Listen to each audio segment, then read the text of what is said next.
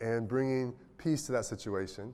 But he's also, a lot of times, he's the one who shakes things up too. That God shakes stuff up in our life in order to shake off things in us that aren't for our ultimate best or his ultimate best. He shakes off attitudes, habits, ways of thinking, mindsets, shakes up our relationships, shakes up sometimes our plans and our career, all sorts of things. God has the gall to shake those things up because he wants to leave something that is long-lasting and enduring and really what we were made for and what he made us for. And so we've been talking about that. But today we're looking at the question, kind of taking it the next step, we're looking at the question of who's toppling who.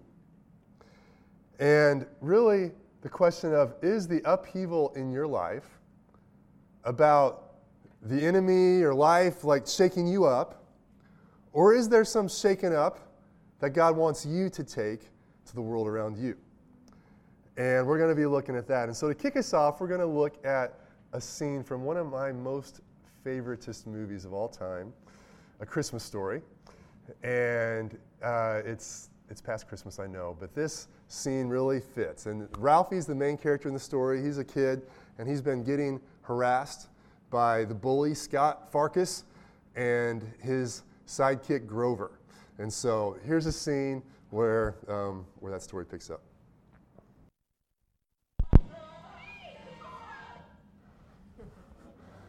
All right, we got to stop there. So, man, how many of you relate to Ralphie in life once in a while? Like, life's just like beating the snot out of you, and you're getting hit in the face with snowballs. But really, God, and you're going to go home and go, today in church I learned that I should go fight somebody. I should go that's not really the exact point. But that sort of transformation is something that God wants to do inside of us. That we find ourselves just getting the snot beat out of us by our enemies and being overwhelmed. But God wants to do something inside of us to where that little red light, that flame turns on the inside. And it's a God thing, where God comes on us and something rises up and we say, we're not going to take it anymore. And we're not the ones being toppled, but we're the ones toppling the enemy. And that is really what God is all about, because the world and the spiritual powers that are in the world are in defiant rebellion towards God. And they are keeping us, many times, they're keeping people enslaved to sin and destruction and broken relationships. And Jesus is all about turning things upside down and freeing people and bringing his kingdom into the world. And one of my favorite stories in the Bible, I probably say that every week because there's so many great stories in the Bible, but it's actually this happened twice where Jesus, he did this at the beginning of his ministry and the end of his ministry. He went into the temple, and the temple was the place where God was worshipped, where sacrifices were offered. It was the epicenter of supposed to be where God's presence came to the earth. But there were things had been twisted to where it was no longer about the service of God or helping people be right with God, but people were selling stuff and making money and really taking what should have been a God thing and making it about them, which, newsflash, we do that too. But Jesus came into the temple, and he didn't have a nice little discussion with the leaders and those that were selling stuff and twisting things. No, he premeditated, made a whip, and went into the temple and flipped over those tables and drove out the money changers, and he was ticked off. He was kind of like Ralphie in that picture. Like there was a flame in his eye. And he said, my house is supposed to be a house of prayer for all the nations. This is supposed to be for the world. But you've made it a robber's den. You're taking something that's supposed to be for the good of the world and for the good of people, and you're making it all about you. And that is something that needs to be turned upside down. And Jesus does that. Jesus topples the status quo in our lives. Jesus topples the status quo in the world. And not only does Jesus do that, but as we are transformed, he calls us to do that as well. In Matthew 16, Jesus is walking with his disciples, And he asked them the questions. He says, hey, who do you say that I am? Who do people say that I am, and who do you say that I am? And Peter looked at him and said, you are the Messiah. I believe you're the Son of the living God. And Jesus said, you're right. And you didn't understand this by natural means, but my Father revealed that to you. And then he said this in verse 18, Matthew 16:18. He says, I tell you, you are Peter, which was the name that Jesus had given Peter. Peter means rock. I tell you, you are Peter, and on this rock, and really on your life, and the revelation that you're living with, and knowing who I am, on this rock, I will build my church, and the gates of hell shall not prevail against it. You're Peter, on this rock, on your life, I'm going to build my church. I'm going to build my people, the people of God, my community in the world, and the gates of hell will not prevail against it. And that's powerful. And if you think about it, step back. When was the last time you saw somebody attacked by a gate? Okay, my 12-year-old son was attacked by a gate. That, those gates can be dastardly, get in your way.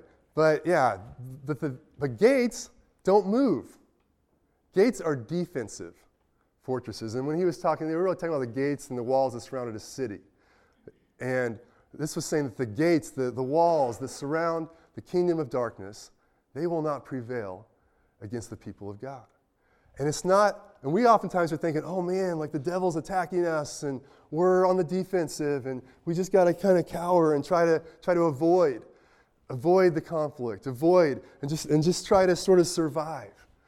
But Jesus flips it around and says, no, who's toppling who?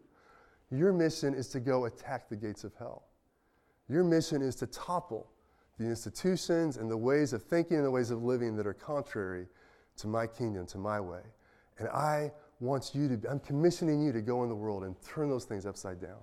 I'll build my church and the gates of hell won't stand against that. That's different than the way we often think. C.S. Lewis said it like this. He said, Jesus Christ did not say, go into all the world and tell the world that it's quite right. The gospel is something completely different. In fact, it is directly opposed to the world.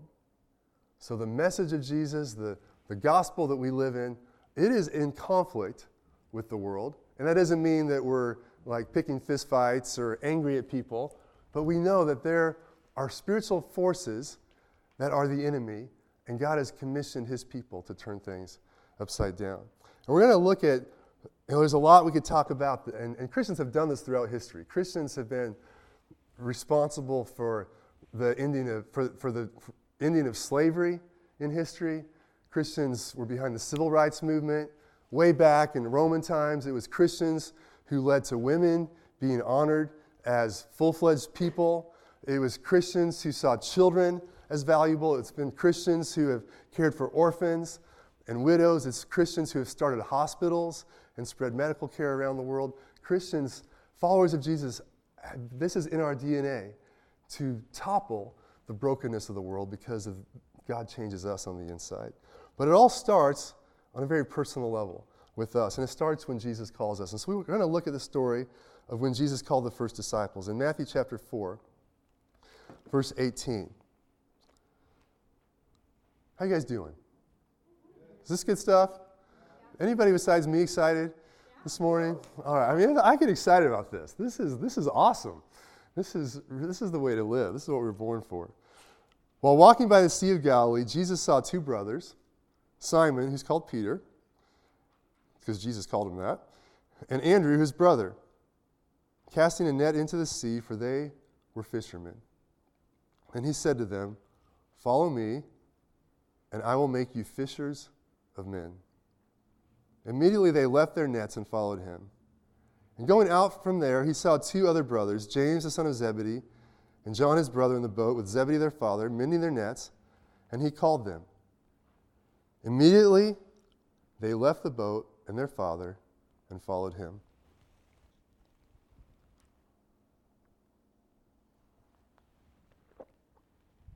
All right, James, John, Peter, Andrew, First of all, their lives got turned upside down.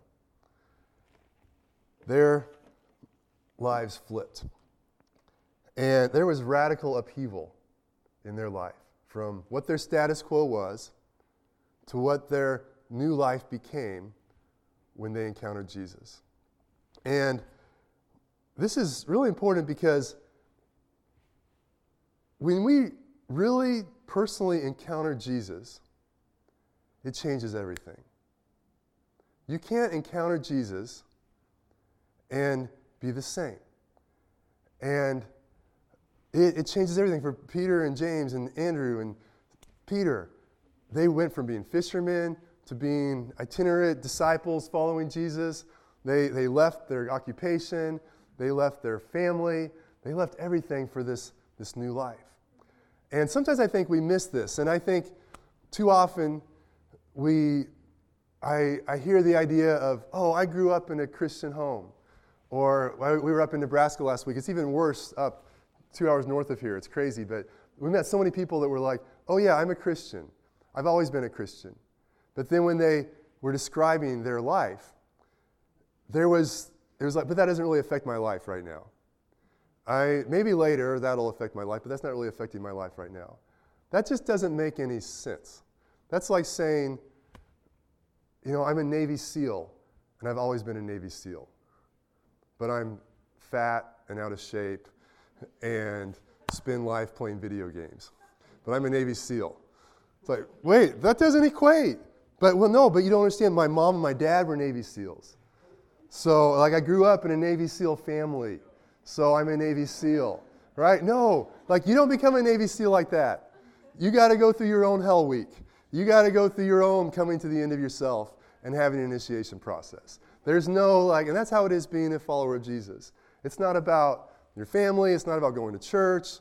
They used to say when I was a kid, going to church doesn't make you a Christian any more than being in a garage. Being in a garage makes you a car. That's true. You can be around Christians, family, church, but being a Christian, it's a change happening on the inside of you that radically changes everything.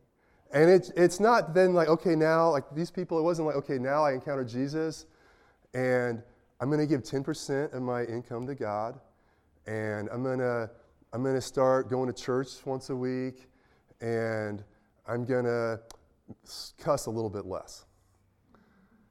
No, that's not what happened. It was a total radical change.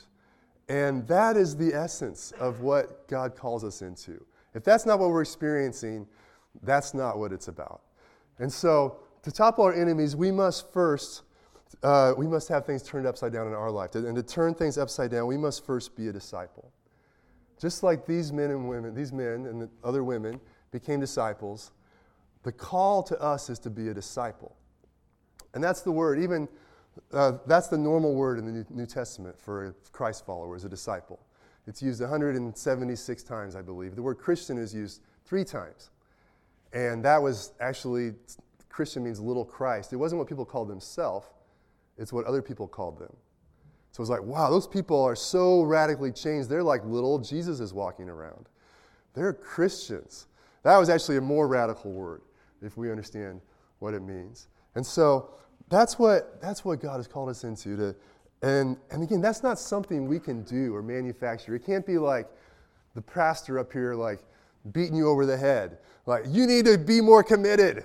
You need to follow Jesus more. Try harder. No, that will not do it. But it is encountering God. It is encountering God. I mean, this story, if you look at all the Gospels, we see that Jesus had been going around doing miracles, healing the sick, setting demonized people free. He was proclaiming that he was the fulfillment of the prophecies of the Messiah, who was going to open the eyes of the blind, liberate prisoners, set the captives free, open the eyes of the blind. I already said that, but it's really good. And they were and Peter, and they'd been watching. In fact, Jesus had been preaching from Peter's boat that very day. And Jesus had a further encounter with him that showed his reality to him. And so there was a personal encounter with God that they realized, wow, you are the King. You are the Messiah. Wow, it did something. And so this is a question of, man, how much am I encountering God? And what is it producing in my life? They gave up everything, not 10%. They gave up everything they had to become disciples of Jesus. Because when we encounter Jesus, it leads to 100% all in. God, my life is yours. And it begins a lifestyle. The disciple, this is our working definition of a disciple. A disciple is a follower of Jesus who's being changed by Jesus in community with others and is committed to the mission of Jesus. A disciple is a follower of Jesus who is being changed by Jesus in community with others and is committed to the mission of Jesus. And I know this is what changed my life. And I did grow up with a Christian mom and dad and had some great experiences with God growing up. And He was helping me grow. And in many ways, my parents and others helped disciple me along the way. But when I was in college, I became a disciple at a level I never had before. And the way that happened is I met a guy named John McDermott, and he was 11 years older than me, and we met, and he just sort of invited himself into my life. And he just started showing up at my dorm. I could see him out my window pulling up in his 1977 purple Plymouth Duster with huge pink windshield wiper blades on his car. And he would just pull up, and this was before 9/11 and all the security concerns. He would just come in the dorm and knock on my door and start hanging out. And we got to know each other, and we'd go running together. We'd go watch movies together. And then a couple of my other friends, we started hanging out, the like 4 of us, and building a friendship. But it was all centered around following Jesus. And he started teaching us about, hey, this is what God's Word says to your life. This is how you experience more of the Holy Spirit in your life. Let's pray for that and experience that. Hey, how is God using you? How much persecution are you experiencing?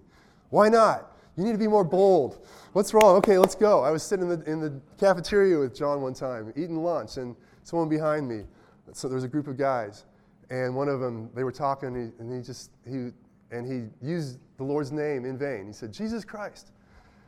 And without a moment's hesitation, Johnny Mac turned around and said, oh, are you guys Christians?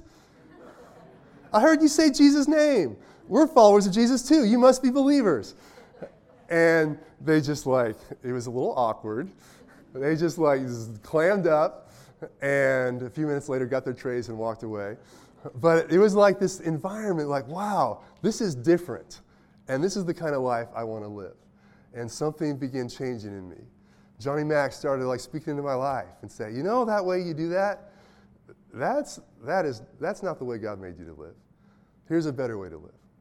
And then the community, the brotherhood, my friends, we would just remember getting together in our dorm rooms late at night and just one of these guys had a guitar, and we would just be praising Jesus and worshiping and praying and interceding for our dorm to come to know God, for people to be born again. And something was radically changing in my life in that environment.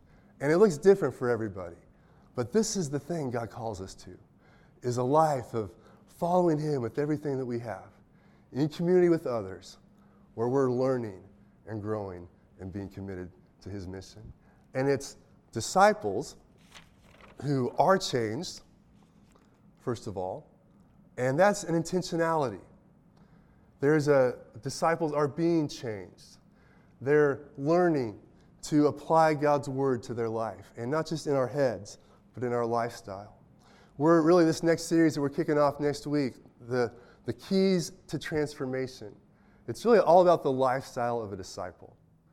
It's how God changes us from the inside out. It's how we not only are born again, but then His Spirit transforms our thoughts and our emotions and our lifestyle, and how the Word of God works, how the Bible works in that, how prayer works in that, how community works in that, how our faith grows in that. So sign up, get in a group, go through the book, because this is the lifestyle that everybody's called us to. So disciples grow, and disciples not only grow themselves, but the world around them changes too. We like the saying around here that Christians go to heaven, disciples change the world. And going to heaven is great. I want to go to heaven. It's a zillion times better than the alternative, all right? And it's important. But that is not the end-all be-all.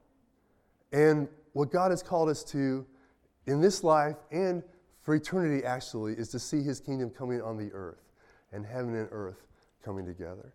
And disciples get to not just spectators, but participants in that transformation process of the world. And so we got to become disciples. And then, what did Jesus say to them? Follow me, and I'll make you fishers of men. You've been fishing for fish, and that's all well and good, but there's something better. I want to use your life to influence the lives of other people around you and to see them go from where they are and to come into my family, come into my community, come into my purposes, to become part of this process of changing the world too. And so the way we take it to the world, the way the world system is toppled is by us becoming disciples and then by us making disciples. The same way that we become a disciple, every one of us has the commission from God to make disciples of others, just as these first disciples did. In Matthew 28, we get the Great Commission that Jesus gave to his first 11, and he gives it to all of us. And I just want to read it here. Jesus came and said to them, all authority, say that, all authority in heaven and on earth has been given to me. Go therefore and make disciples of all nations, baptizing them in the name of the Father and of the Son and of the Holy Spirit, teaching them to observe all that I have commanded you. And behold, I am with you always to the end of the age. All authority has been given to him. And then he takes that authority, and his authority is, what he wants to do with it is change the world. He is committed to discipling the nations, to seeing the nations transformed, to seeing things change in the world around us. And it's important that we understand that the good things in the world today are a direct result of disciples of Jesus following him and taking the gospel around the world. That brings spiritual freedom, that brings economic freedom, that brings medical breakthrough. That much of what we live in today is the result of previous generations being transformed and bringing that into the world. Go therefore. I love how Jesus is getting ready. These are his last words to his disciples before he ascends back to heaven. And if they were anything like you and I, then they were feeling a little insecure by that prospect. And, oh, Jesus, you're leaving us? Like, who do we got? Like, I know these other 10 guys. Like, this is it. But Jesus was commissioning them in his authority to carry out his mission to change the world. And a lot of times, we can feel like, oh man, I need to put all my energy into defense, into just like trying to resist temptation or overcome my battles or fears, and just try to withstand the tough stuff that life and the enemy is bringing against me. But a lot of times, the best defense is a good offense. And we saw that with Ralphie. His best defense was to go on the attack against Scott Farkas. And you don't need a defense when you're like bringing that kind of offense. I mean, last year the Chiefs had the worst defense in the NFL, and they were one play away from the Super Bowl because their offense was so stinking good. One play, one guy lining up in the neutral zone. Just because their offense was so good, they almost overcame the worst defense and made it to the Super Bowl. And praise the Lord, they're going to the Super Bowl this year. So their defense got a little better, and their offense is still good too. So God wants to put us on the offensive. And again, we have to know that it's his authority. Right? This isn't just us. This isn't just us trying to be strong, trying to look in the mirror and tell ourselves how brave we are, but it's his authority that he gives to us, and that getting inside of us and us going out and that authority. And it's really less complicated than we sometimes make it to be. Last week or 2 weeks ago, several of us went to a leadership seminar that was at Manhattan Christian College. And it was led by our good friend Jeff Smith, who was part of our church until a month ago when their family moved to Dallas. And Jeff he travels and consults businesses all over the place in leadership and management principles and helping their cultures grow and flourish. And so this was a seminar that was open to anybody. So a few of us went. And he started off, the most impactful part of the seminar for me was he asked the question to everybody in the room, who's been the person who's impacted your life the most? And, hey, thanks, Ian.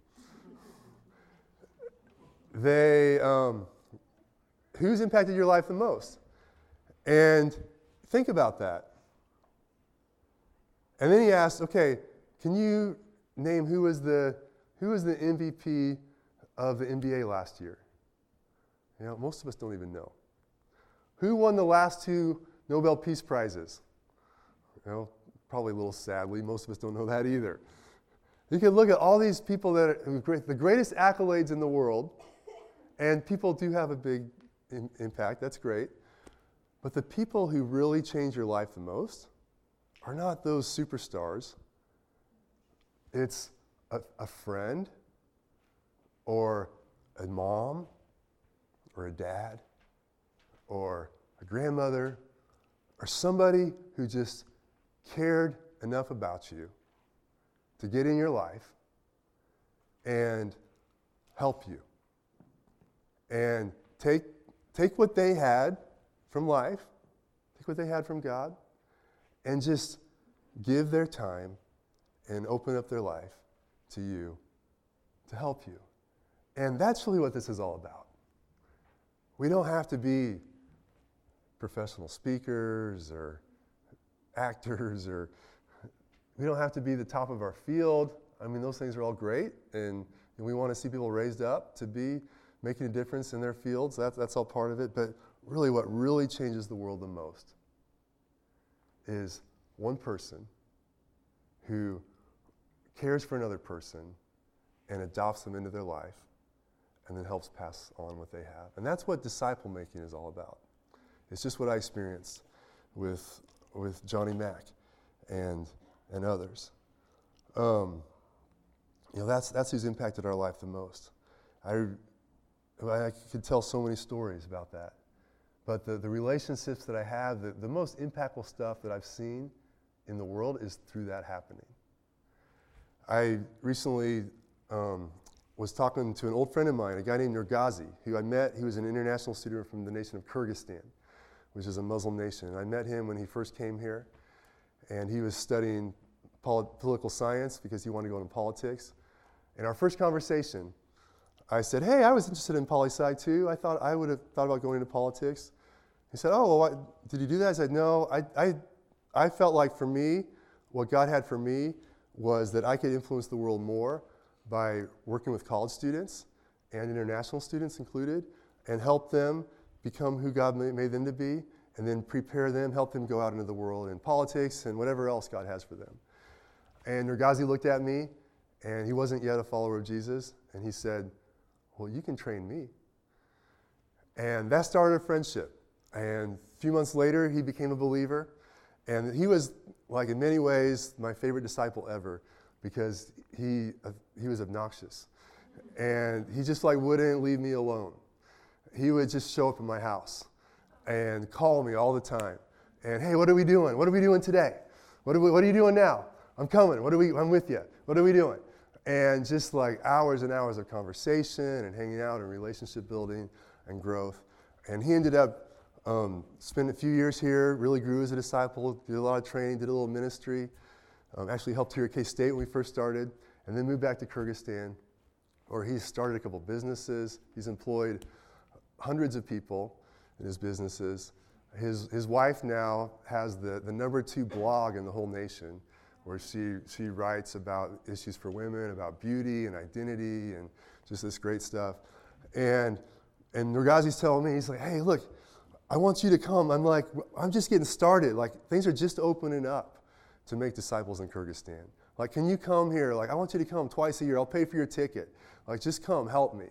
I'm like, that sounds awesome. I need to figure out when I can get away.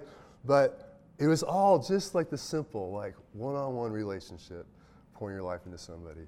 That's how it happens. And so that's really how we take it to the world. We are disciples, and we make one disciple. And for us as a church, we say this, that winning for us at Bluemont is every member making one disciple every 2 years.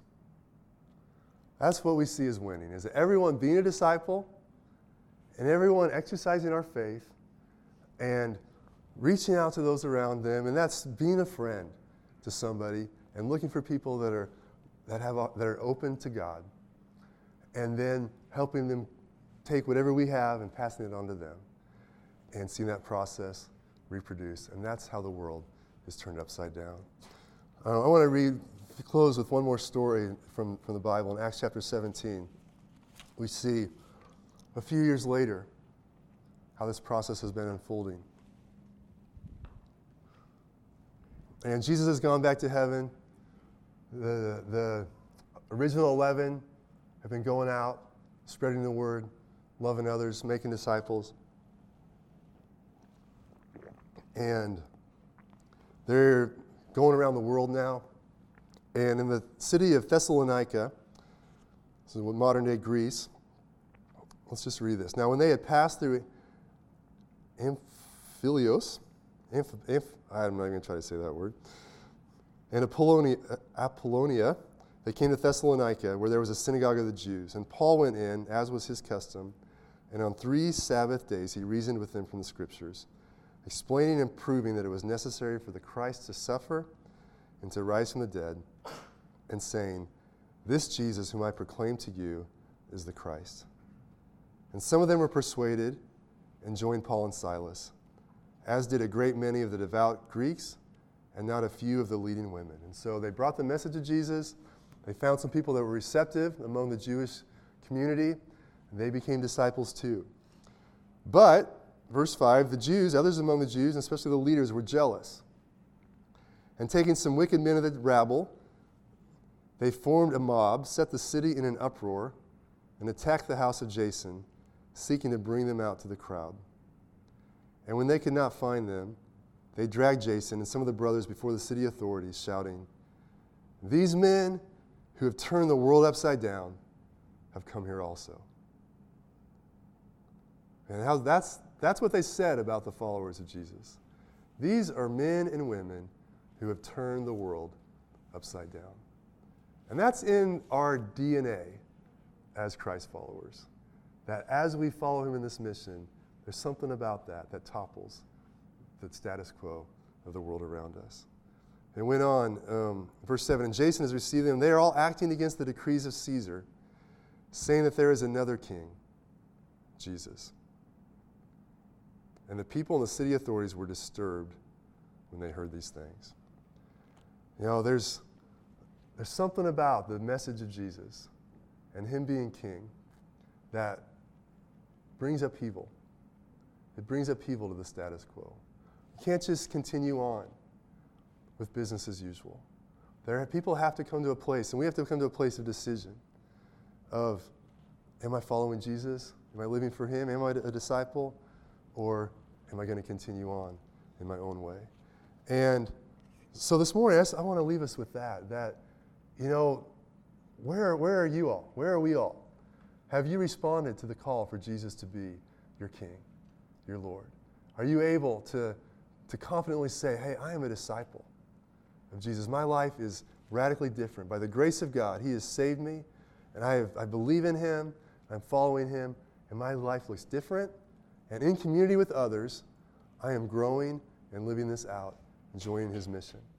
Now, if you can say that, I know a bunch of us can, and that's awesome. And that is a daily decision. If you've never come to that place, man, today's a day where you could say yes. I'm going to trust in Jesus. I'm going to follow him and be able to be confident that I'm his disciple. there's also the call to us to be 100% in the game of making disciples of others, of being about, okay, who's my one? Who's that one person that, God, give me one person that I can love on and care about and pour my life into? God, how can I do that? Who is that person? Lord, I want to grow. I want to be in that process. And that takes stretching. I know for me, I've found one of the biggest challenges to that is just the busyness of life. And I felt really just stirred by the Lord this year to engage in more conversations with more people, way more than I have before. My goal this year is to have 100 conversations with new people who I didn't know about God. And I've developed this little new survey I'm using called Manhattan Wants to Know, where I'm going out and talking to people about what they're curious about and what they think about God and seeing who wants to know more. And so far I've talked to 12 people, and it's been the best part of my year. And I'm just excited about doing that. If you want to join with me, I'm looking for some partners, so hit me up. Excited about that. But it looks different for every one of us. And that how can we be a part of this mission of making disciples? But as we do, man, it is just so cool. I mean, I love being in this room because I know this is what we're all about. And these are people. Like this Sunday morning gathering is real people who have encountered a real God. And He has changed us. And He is changing us. And others' lives are being impacted as well. And that's what really changes things. We're going to talk more about that this afternoon at our vision and prayer time. So some of the testimonies about what God is doing and some more details. So come to that. Pray, and also just praying together for that to see God do what He wants to do. I'm going to pray for us and just encourage you, wherever you're at, let's respond to the Lord and what He's leading us into to be a part of toppling things and toppling the status quo. Let's pray together.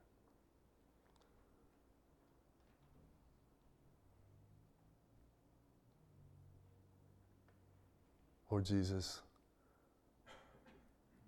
we honor You today as the Messiah, the one who frees us, the one who transforms us from the inside out, the one who changes the world and invites us and involves us in that process. And Lord, we just say today that You are worthy. You're worthy because of who You are. You're worthy because of what You've done, Your death on the cross for our sins, Your resurrection to bring us new life, Your empowerment through the Holy Spirit. Lord, thank You that You give us the grace. And Lord, I even pray today that You would even continue to increase our love for You and increase our love for others. Lord, we know that unless Your love gets a hold of our heart, or that we can't love others. And our ability to love other people is directly proportional to how much Your love is growing in our hearts. So God, would You increase that? God, give us more of Your heart for the world around us, for people around us.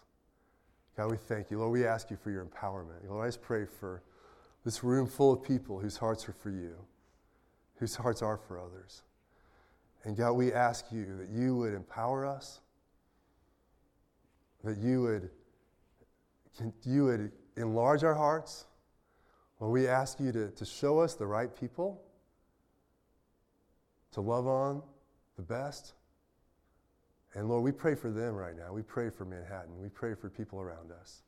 Lord, that You're drawing into Your family. God, we thank You that You're always doing that. We thank You that a year from now, there are going to be new people in this room who were totally lost today, but they're not because of You. God, even right now, Lord, help us to see those people in our mind's eye. Lord, and thank You. Thank You for Your empowerment. Thank You for Your transformation. Thank You for You doing it. We trust You for that in Jesus' name. Amen. Amen. All right. Eddie's going to bring us home. Yeah, it's funny because